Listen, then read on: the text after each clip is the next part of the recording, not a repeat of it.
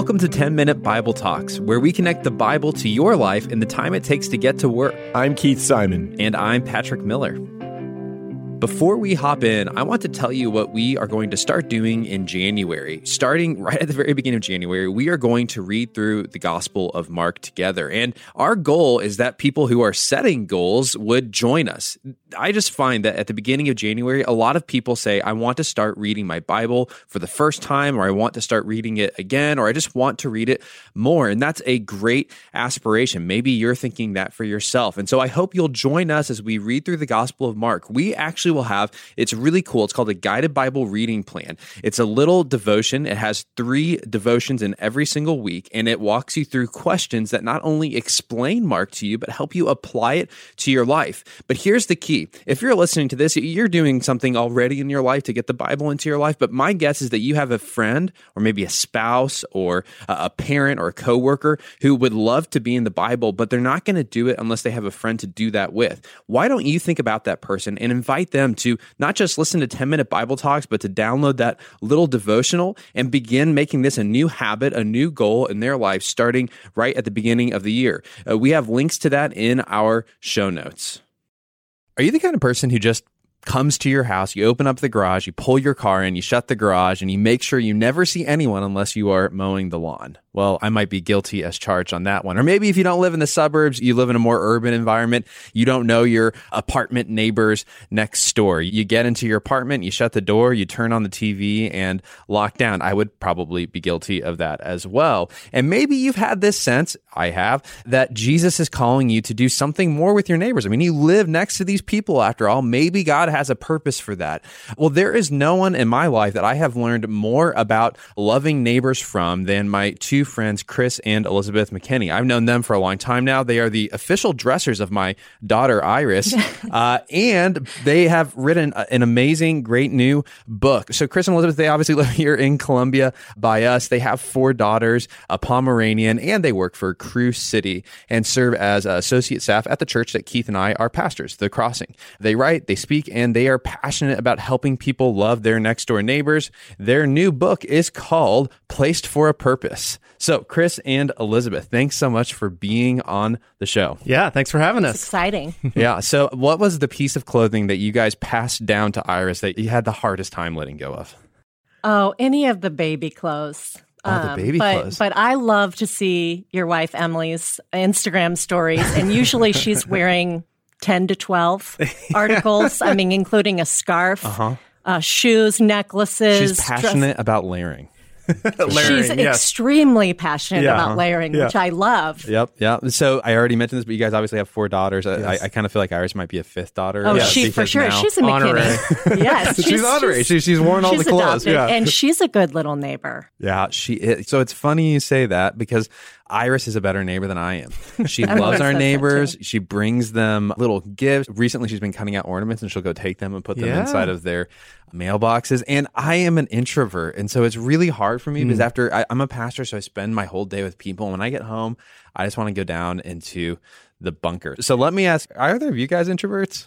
So yes, I am. I'm the introvert in this relationship. Yeah, right. Yeah. No, I am definitely an introvert. So how did you get into Daybreak? So, I think it was like 8 or 9 years ago we moved into our house, and it was a very stressful time. We were commuting to seminary together with Patrick and I. So you had a window into that. I was helping lead a campus ministry, and we had young kids. And I think we just felt like, man, if we don't make some connections with the people right around us, we're going to die because we just need some kind of connection. We don't have a lot of time in our schedules, and we just need those connections. So thankfully, my wife likes to throw parties, and so she organized. I'm a sucker for a party. Yeah. So she organized. And your parties are just normal parties. Wow, Your parties are, it's like, hey, let's have a Disney princess birthday party, and somehow Disney World moved to Columbia and got packed inside your house. Don't say that because then people will feel like, because there's no one right way to neighbor. That's right. Yeah. So it started off with just a small little fish fry. And for me, being an introvert, the smaller settings are better,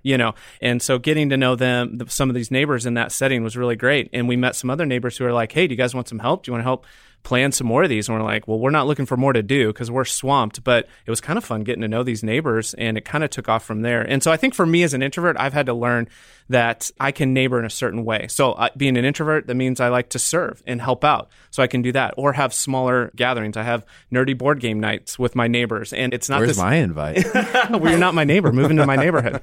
Right.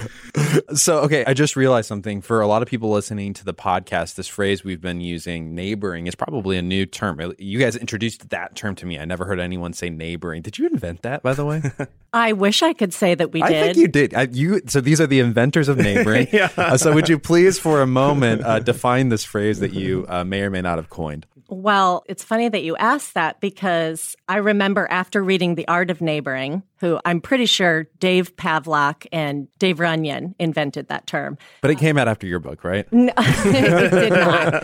But I remember telling Kay Fitzpatrick, who works here at The Crossing, we're going to really switch our focus from campus ministry to neighboring. And she said, I have no idea what you're talking about. And I was like, reaching out Sounds to our a little neighbors. weird. It does.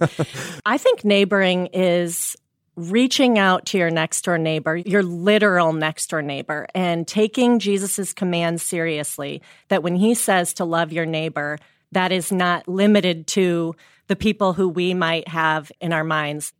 Recognizing that a lot of times when we think that, it tends to be the people who we want it to be, who we want to be our neighbors, and we dismiss the people who might live right next door. Why do we do that? I think so. Harvard School of Medicine did a really interesting study where they were trying to figure out what is the cultural definition of what it means to be a good neighbor. So they found some evidence from a survey done in the 50s and 60s, and they sent it out and says, what does it mean to be a good neighbor? And the responses they got back was everything you would think it would be at that time. You know your next door neighbors, you say hi, you can introduce new neighbors to the neighbors who just moved in, all that good stuff. And so they decided, okay, let's send that same survey out today and see what people would say. And so what they got back was basically the definition of being a good neighbor right now in our cultural moment is leaving people alone.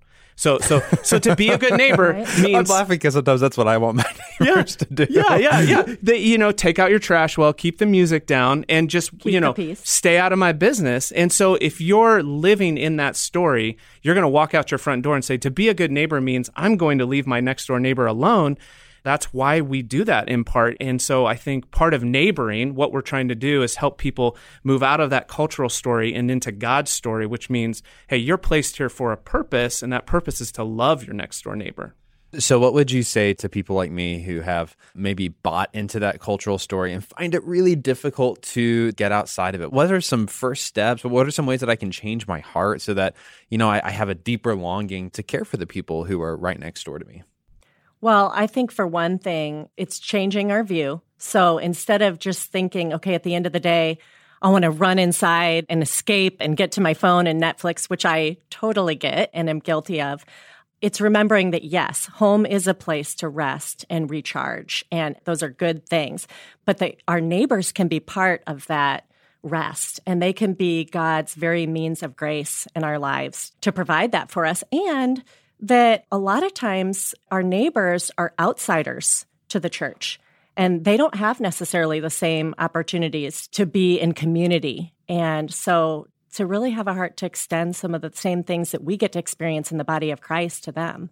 Okay, so can I challenge you guys for a second? Mm-hmm. You live in a great neighborhood. Mm-hmm. You have lots of families that have kids that are similar ages to your kids, similar life stage, that kind of thing. Now, in my neighborhood, we moved into an aging neighborhood where most of our neighbors are 30 to 40 years are seniors. And that means for us that we don't necessarily feel like we have much in common with them. And we've got little kids, and they're kind of past the little kid phase in their life. And you kind of start feeling like, well, I would love to love my neighbor, but they aren't really that much like me. And so do I really have to spend that much time? I mean, I'm probably just bothering them at the end of the day. So what would you guys say? I think breaking out of that cultural story, it's so ingrained in us that we have to embrace the little actions. So we talk about removing just from your neighboring vocabulary. It's just a wave. It's just a smile. What is it going to matter? How is it going to ever connect me to them? It's such a small thing. But if we don't do that, we're never going to take that next step. And so especially with those who we see are different than us, we have to embrace the small step mindset in engaging with them. And we do have a lot of empty nesters in our neighborhood. They're some of our favorite neighbors. Yeah. And at some of the events that we do, they're the ones who are really able to help. And we do some block parties. And some of the best people are Anne and Sharon, who they're in a completely different life stage, and they're holding my kids or helping them make a plate full of food. The empty nesters have started a neighborhood watch. Yeah, I feel like the empty nesters they don't have their hands full and aren't as stressed as I am in a lot of ways. We also, on our cul-de-sac, have a lot of single parents. And even I remember a few years back thinking, oh, we live in white suburbia. It's like there's a lot of people who look like us. And then as time went on, I started to realize, and we started to realize that, well, initially I thought there were just a few families. I started noticing that, oh, they're maybe from a Chinese heritage or an Indian heritage. And we started noticing that those families were kind of on the peripheral of some of these events. Maybe their names were hard to pronounce. Maybe some of them didn't speak English. And so we thought to ourselves, it would be great to have something to kind of honor these families, to bring them in more to that sense of community. And we started praying that God would lead us in that. And over time, we thought it would be fun to do like an international kind of food fest. And what we found through that was that there weren't just a couple families who were Chinese or from these different countries. There were a lot of different families who were from these different cultural backgrounds. A woman actually who has gotten involved here at the Crossing, Shirley, and her husband, Sibby, ended up stepping up to run this international food fest. They called it Bite of the World. And they invited people. And I think we had people from Mexico, Argentina, Egypt, China, India.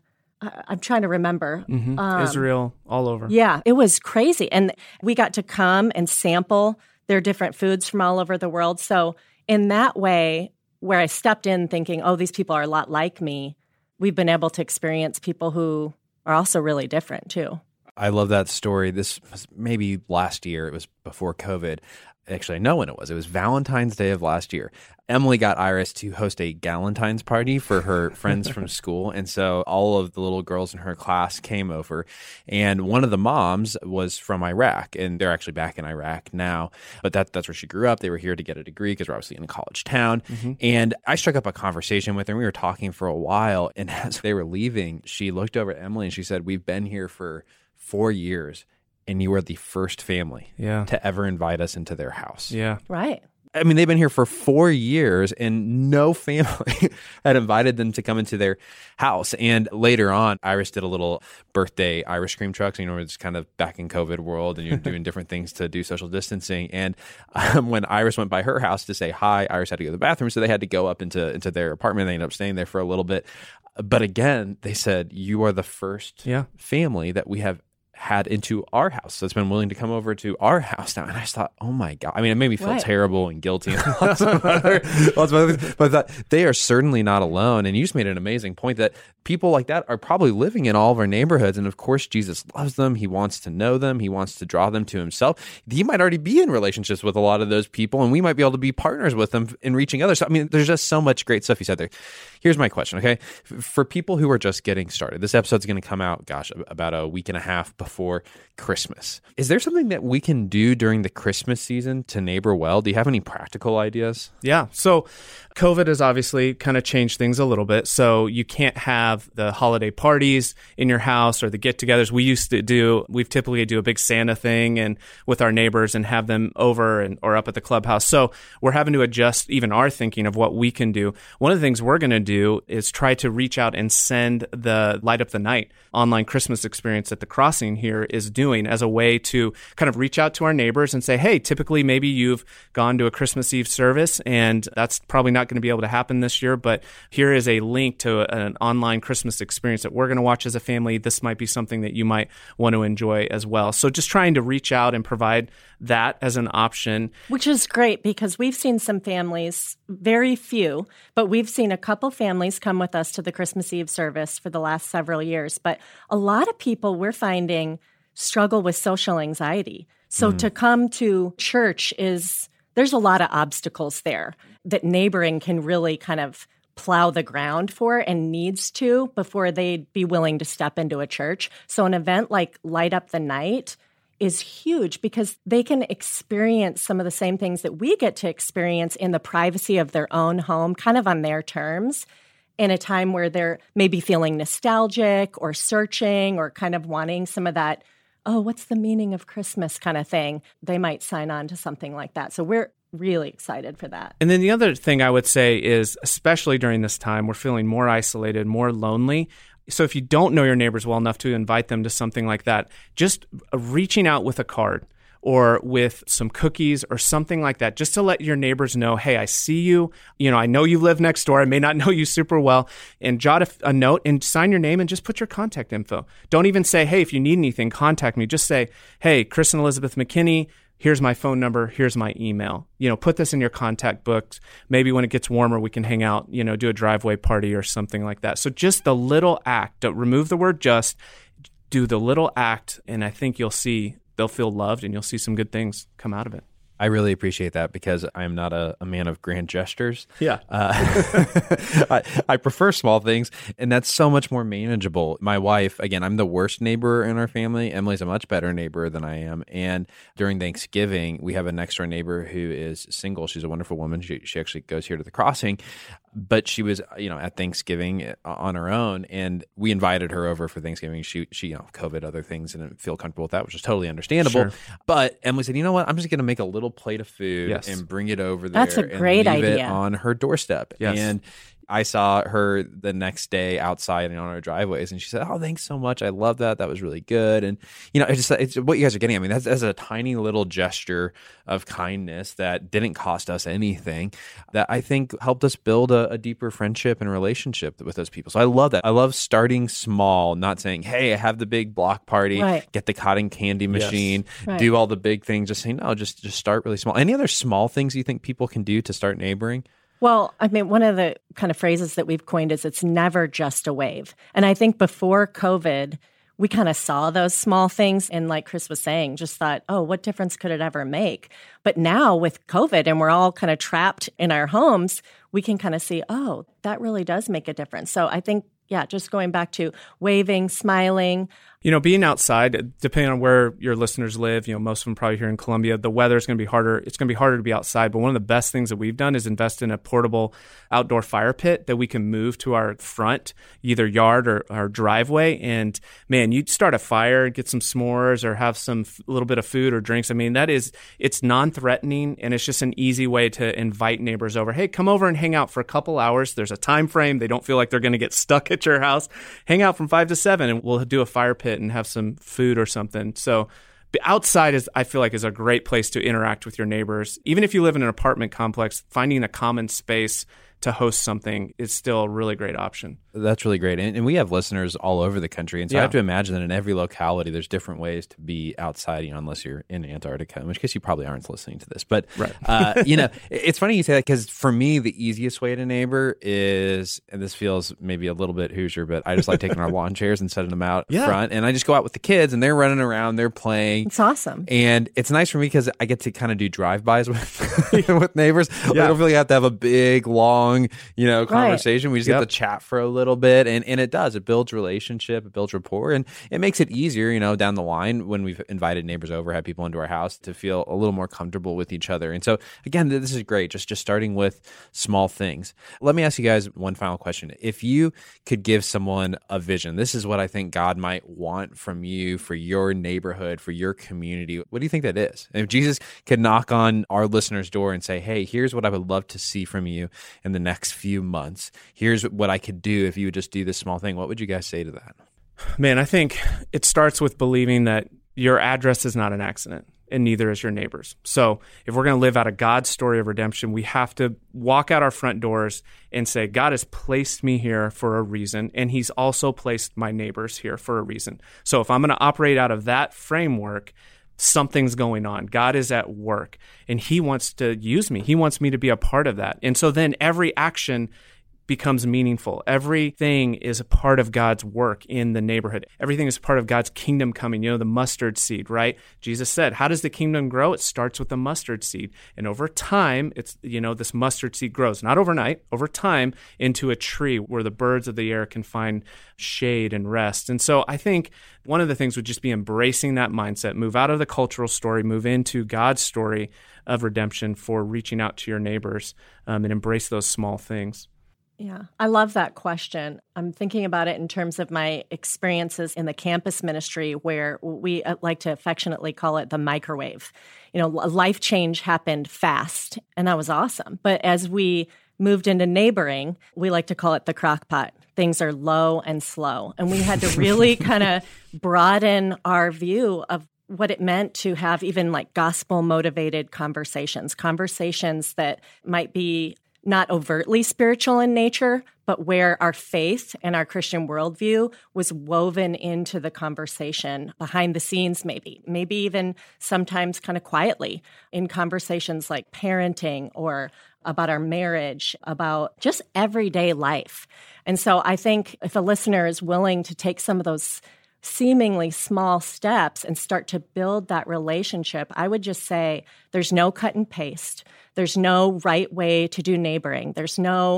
It's really kind of embracing however God has made you, how He's wired you, and living out of kind of that vulnerability in your own kind of inadequacies, not trying to set a good example and be this perfect Christian in the neighborhood, but saying, like Chris said, I'm placed here for a purpose. I'm going to seek the common good of the neighborhood. I'm going to care about more than just what maybe I previously would have thought as counts as spiritual, but I'm going to care about the whole thing. And I think as you do that, over the long haul, your neighbors will see not just, there's something kind of different in this, like, she's better than me way, but like, kind of that there's a better story happening here, and I want to be a part of that.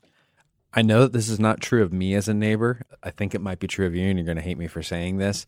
Uh-oh. But Stop. Here we go. I think about Jesus' prayer that heaven would come on earth, that God's rule, God's reign, God's presence, His goodness, His love, His justice and mercy would be on earth as it is in heaven.